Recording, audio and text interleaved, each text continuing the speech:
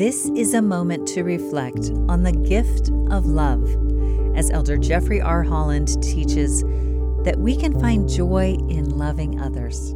In his characteristically memorable prose, C.S. Lewis imagines the Lord saying to us something like this: I don't want your time or your money or your work as much as I just want you.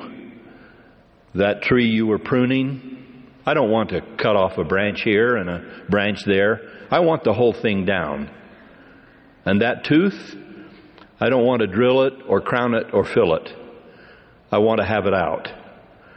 In fact, I want you to hand over to me your whole natural self. And I'll give you a new self instead. In fact, I'll give you myself. My will shall become your will. Come unto your Savior. Come completely and wholeheartedly. Take up your cross, however heavy it may be, and follow Him. Now, when the love of God sets the tone for our own lives, our own relationships to each other, and ultimately for our feeling for all mankind, then old distinctions, limiting labels, and artificial divisions begin to pass away, and peace increases.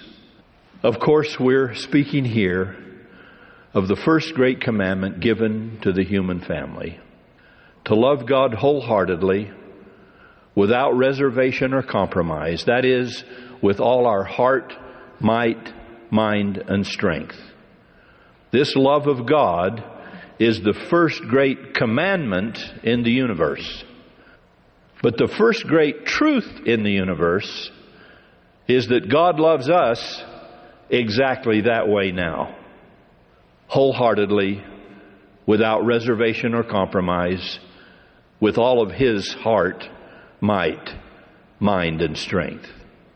And when those majestic forces from His heart and ours meet without restraint, there is a veritable explosion of spiritual moral power. That was an excerpt from Elder Jeffrey R. Holland's talk, The Greatest Possession. This is a moment to reflect.